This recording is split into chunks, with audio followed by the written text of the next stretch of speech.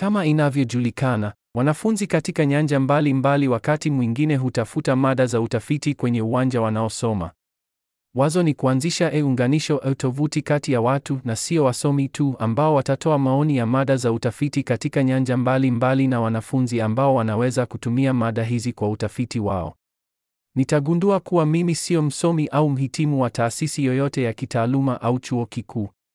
Kwa kuwa mimi sio mtaalamu katika nyanja mbalimbali za kompyuta na kupewa mapato yangu ya chini, siwezi kufanya mradi kama huo kwa njia ya vitendo.